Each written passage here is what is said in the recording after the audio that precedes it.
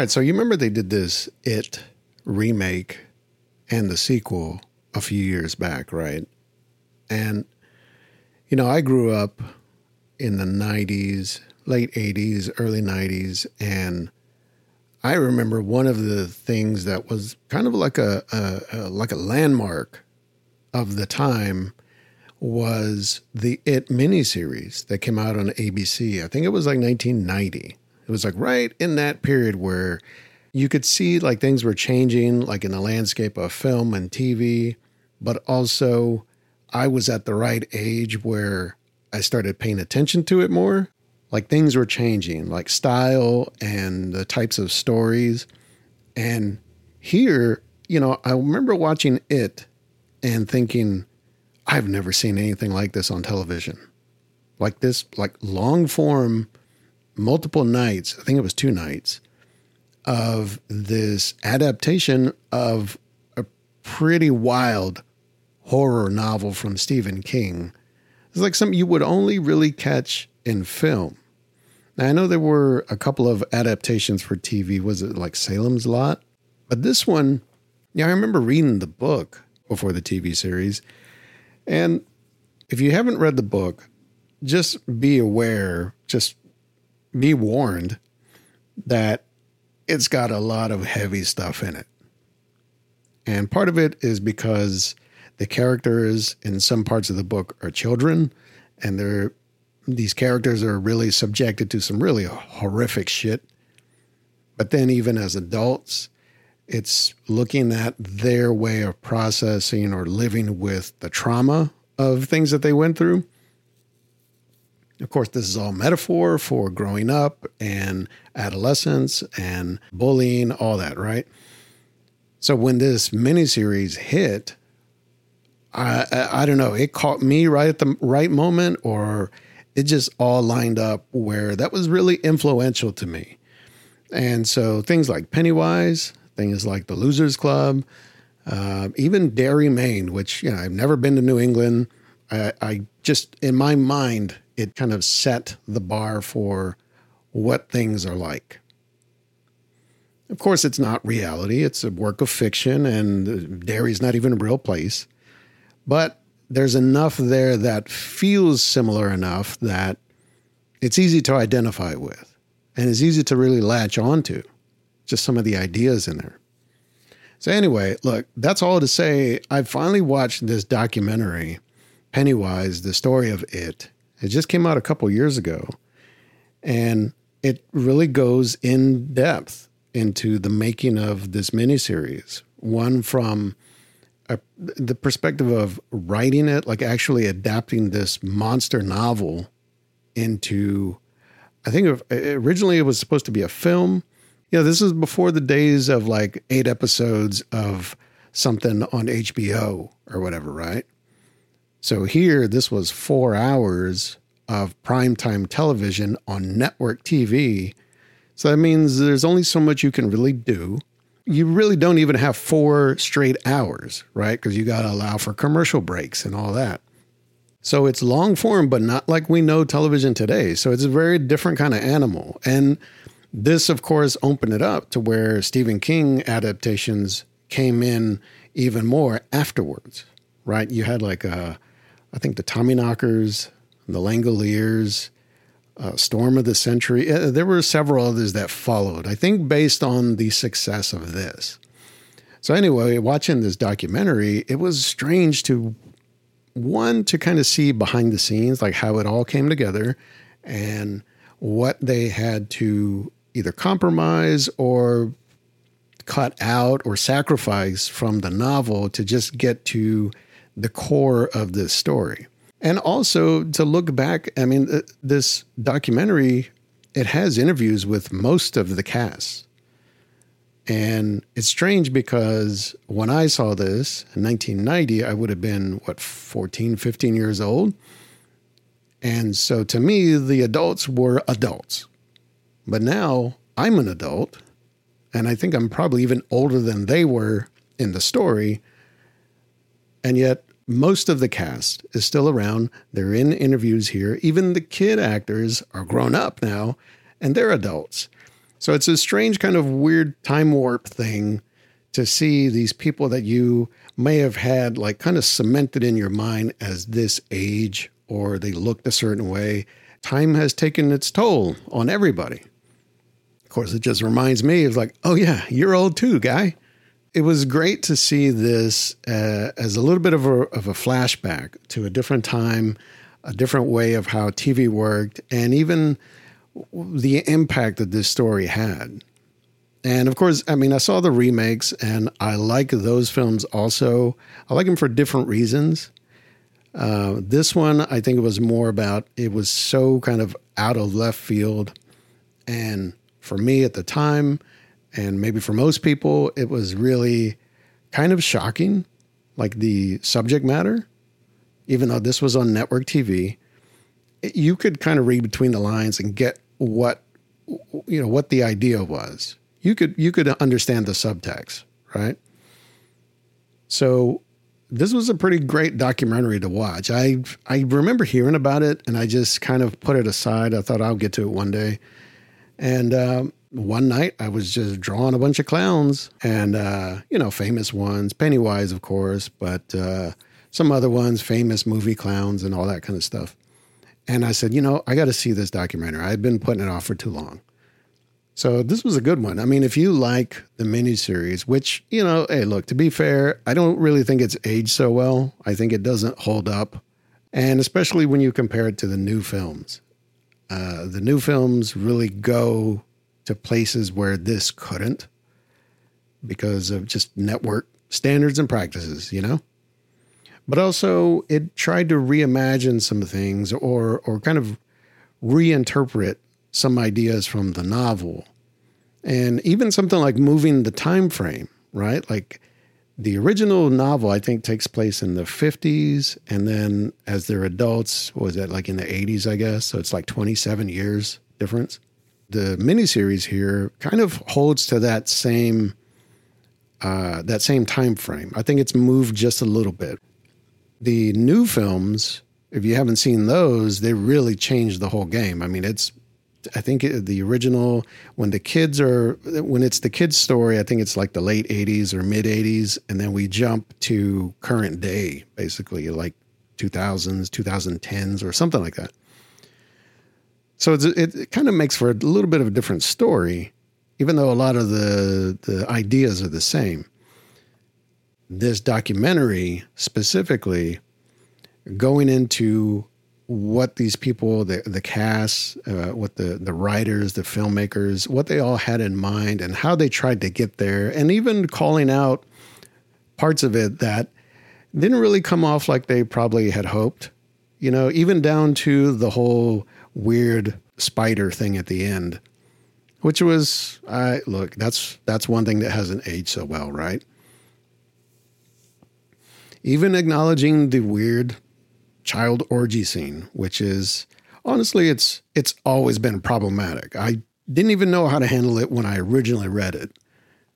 But to see that this miniseries and the new films just totally just skip that part, I think that speaks to one, the frame of mind of Stephen King, but also how that story is, because somehow you find yourself, I mean, this is from memory. I haven't read the book in forever. But you find yourself at that moment, at that point in the story, and you're like, I guess, I mean, everything else is crazy, so I guess this makes sense. But the fact that this documentary, it really goes into depth. It talks to all the actors. I mean, except for, the obvious one, Jonathan Brandis, not a part of this documentary. He passed away many years ago now. He was still a young guy when he passed away. It was nice to see that everybody else that's on this documentary, they at least acknowledge and they express that kind of admiration, that kind of celebration of him and what the promise was. I mean, because I thought, for the time at least, I thought he was a really interesting and soulful actor. I mean, especially for a kid.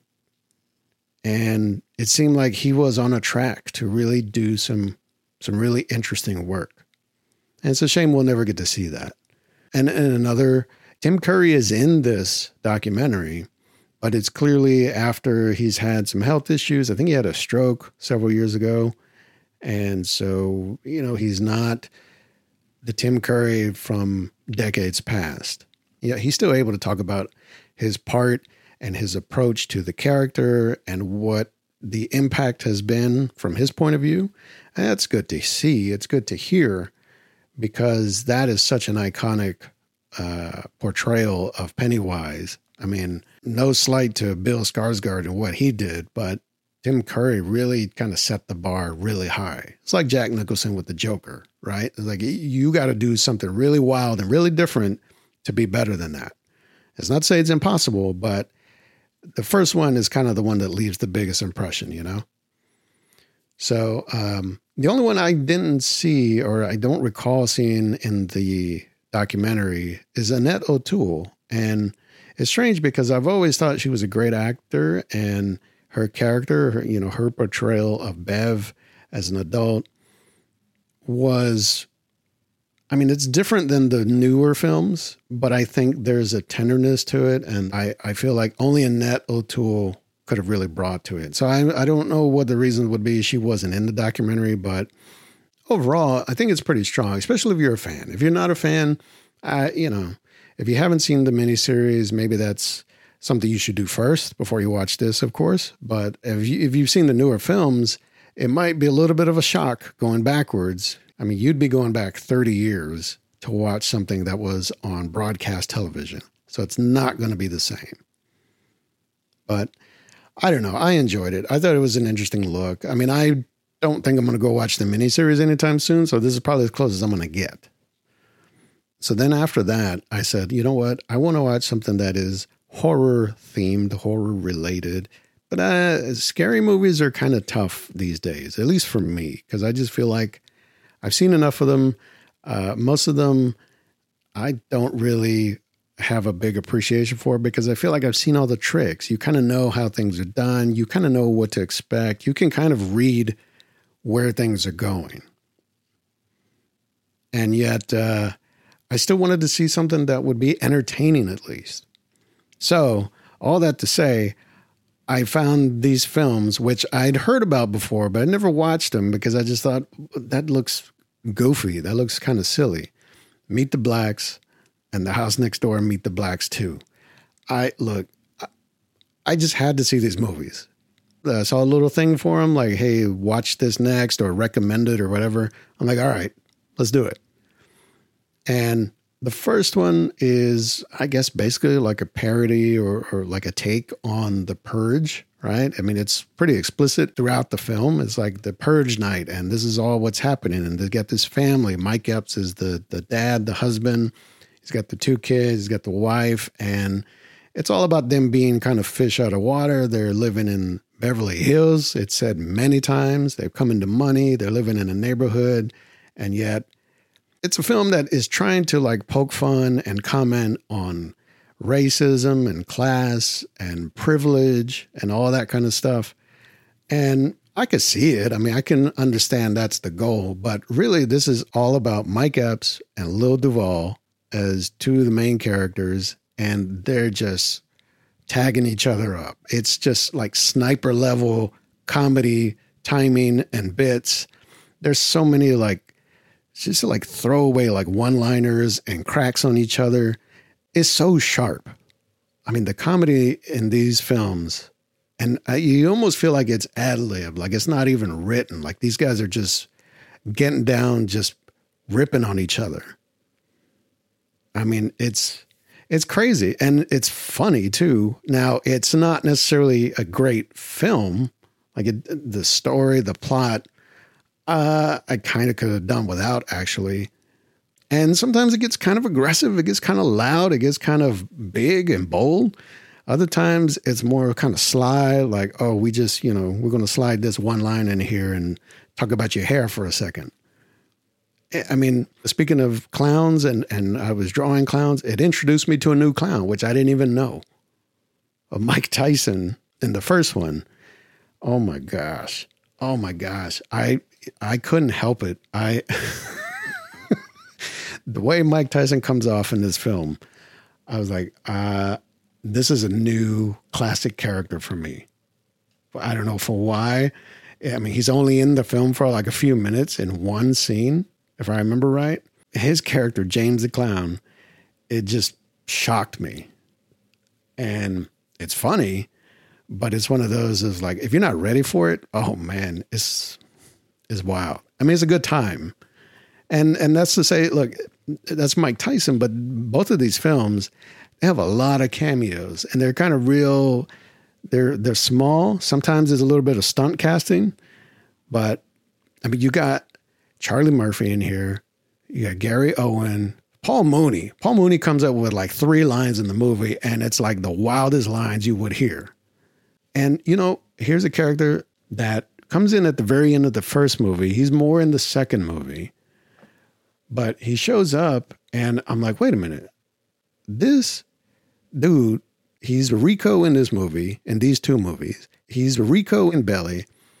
And for whatever reason, all these years, I've never connected it. That's Kane.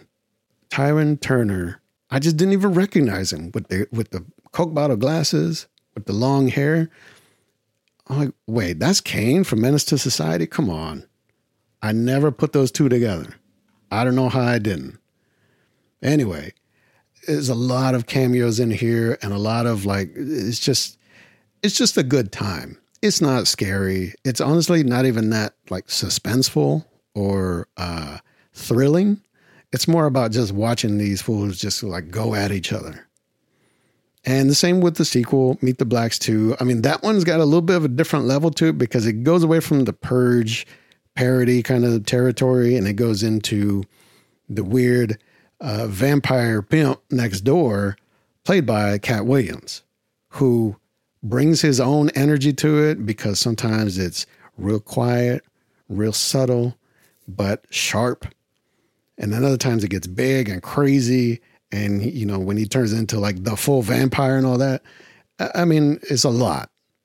But again, it's all about, I think this film, shout out to Mike Epps for really taking like a starring role here. And I know these aren't big films. These aren't blockbusters, but they're fun. And if that's all you go into it expecting, I think you'd be all right. If you want like a really hardcore horror gore fest, this ain't it. It's not even about that. It's about just put this on and just kind of kick back and just enjoy it. So these 2, look, I have to recommend them because I feel like they're a good time. But as far as films themselves, I mean, the filmmaking, the writing of it isn't necessarily the greatest, but that's all right. It's just something to have a good time with. So now, on the other hand, if you want to talk about some films that are not necessarily good times, I mean, I also saw this new one, No One Will Save You, which I remember reading something about it. I think it was like a quote or an article, an interview with Guillermo del Toro, and he said this was like, I'm paraphrasing, but it was like his ideal creature horror scare fest or whatever. And that says a lot to me because I feel like his films, his types of stories, even his like visual style is very distinct and is very strong. And for him to like really give props to another film or another filmmaker, I got to see what that's about. And so watching this, I'm like, wait a minute. Okay. You get through a good part of the movie and you realize, wait, there hasn't been any dialogue yet. And this is really, it's focused on one character. It's a young woman. She lives by herself. She lives in this house. It's kind of out, like out in the country or off in the woods or whatever. It's kind of hard to really establish like what is going on and why things are the way they are when none of the characters are speaking. And it's not because they're not speaking, like it's not like A Quiet Place where they're trying to avoid speaking. It's just, it plays in the moments like between dialogue in a way, or like it plays in glances or movement versus the parts where characters say what they need to say. It plays the moments after that or before that or around it, you know? it's an interesting approach to storytelling. I give you that. And once this young woman finds that this is basically like an alien invasion movie, but it's a series of aliens and encounters in her home. She's trying to avoid being captured or found or killed, I guess. And yet it's kind of a deeper examination of someone dealing with grief and alienation and the anxiety that comes from that, right? So I feel like there's something to it. It's got some substance to it. But there becomes a point where the whole no dialogue, it stops being like a narrative device, and it starts to turn into a gimmick a little bit. Because I feel like there are moments where somebody should have said something here. Even if she's just saying it to herself. Like something, it's like you're avoiding saying words now, just because. Now, I don't know if that's part of the idea, the intention, but it starts to wear a little thin after a while. And yet, I do got to give it props that the creature designs, let's say, the aliens or monster designs and the way they are presented is pretty dope. I mean, it's different. It's not wildly different. Like you could probably see like this looks like something from another movie at some point, but I don't know, just some of the way the sequences are set up, even the movements of the creatures is just odd enough, stiff enough, but like almost robotic in a way. It's hard to describe. You kind of just have to see it. So I think at least there's an attempt to do something a little bit more inventive, kind of push the idea a little further.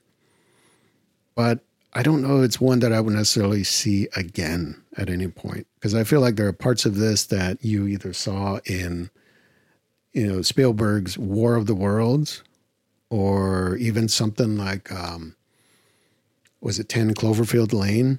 There are a couple parts at the end of that film where it's just one character trying to avoid or fight off an alien or aliens, right?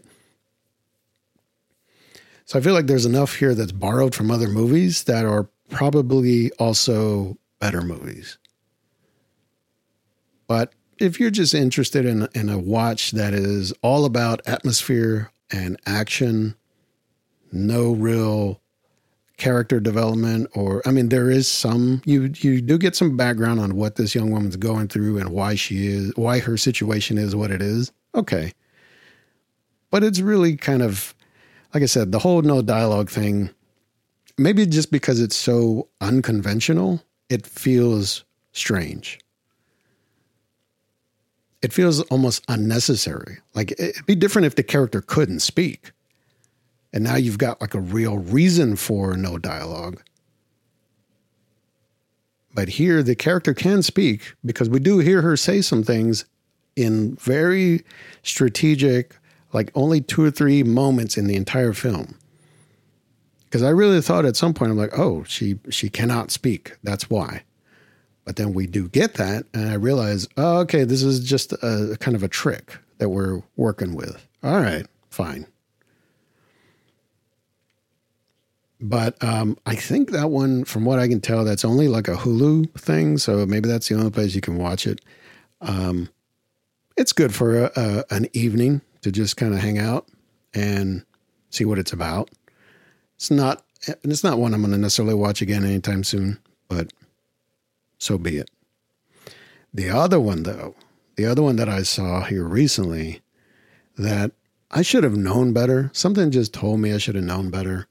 But, speaking of Stephen King adaptations and how they are or are not sometimes successful in terms of are they actually good adaptations, Pet Sematary Bloodlines is one of those where I just feel like, who asked for this?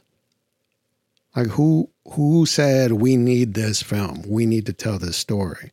Because I feel like it wasn't really anything anybody was looking for. And I think it even comes across in the film itself. I mean, it just feels like these are actors kind of just going through the motions. And, it's not I guess it's more like a prequel to Pet Sematary, the original story. It's not an origin story. It's not like, oh, here's how the Pet Sematary was created. It's basically taken us to the past, the younger days of Judd Crandall, who in the original story, in the original film, is the old neighbor who lives across the road or across the highway or whatever. So this is taking us back to his youth, right? And him dealing with a friend who is resurrected by his father with the Pet Sematary. And, that kind of causes all kinds of mayhem in the small town or whatever. I just feel like you're not telling me anything new about how this works. I mean, there is a little bit of an attempt to explain like the I guess the background of the whole concept of like how this could all happen. But I mean, just tell me that story. Don't have characters in this movie tell me that. Just show me that. So this just feels kind of like it feels like a waste, really. And even some of the filmmaking here just feels a little bit like substandard. And it's not to say it's bad, but it feels like a TV movie in a way, if that makes sense. Some movies are just exclusively TV movies now, I guess, just like No One Will Save You, right? But this one, I don't know, it just doesn't feel up to par with like, I would have watched this in a theater. I mean, even the film before this, the Pet Sematary remake from, I think, like 2 or 3 years ago? Like, even that one, but why did we need it? Like, what was wrong with the original one? From, what was it, like the late 80s or something like that? Or maybe the early 90s? Like, it was fine. It wasn't a runaway hit. And it wasn't even honestly that scary of a film. But I feel like it hit enough of the points of the original story, of the original text, that we got the idea and we're good. And let's move on. So here, I just don't know. I don't know what the idea was. I don't know what the thinking was. If we're going to build a franchise out of this now, come on. This is not the one. There are better, more elaborate Stephen King stories that we could do this with. I'm still waiting for my Dark Tower adaptation, like a proper, for real Dark Tower series. I don't care if you do it as films. I don't care if you do it as like a, multi-season HBO thing, whatever. That's what I want. Why are we still messing with Pet Sematary? This isn't going to work the same way the It remake did. I'm sorry. It's just not. So, I don't know. That's what I saw recently. I tried to keep it in the horror realm, basically, but none of these are really all that scary. Some of them are actually just fun. That's what we got for now. So, I'm going to do what I do. I'm going to go watch something new.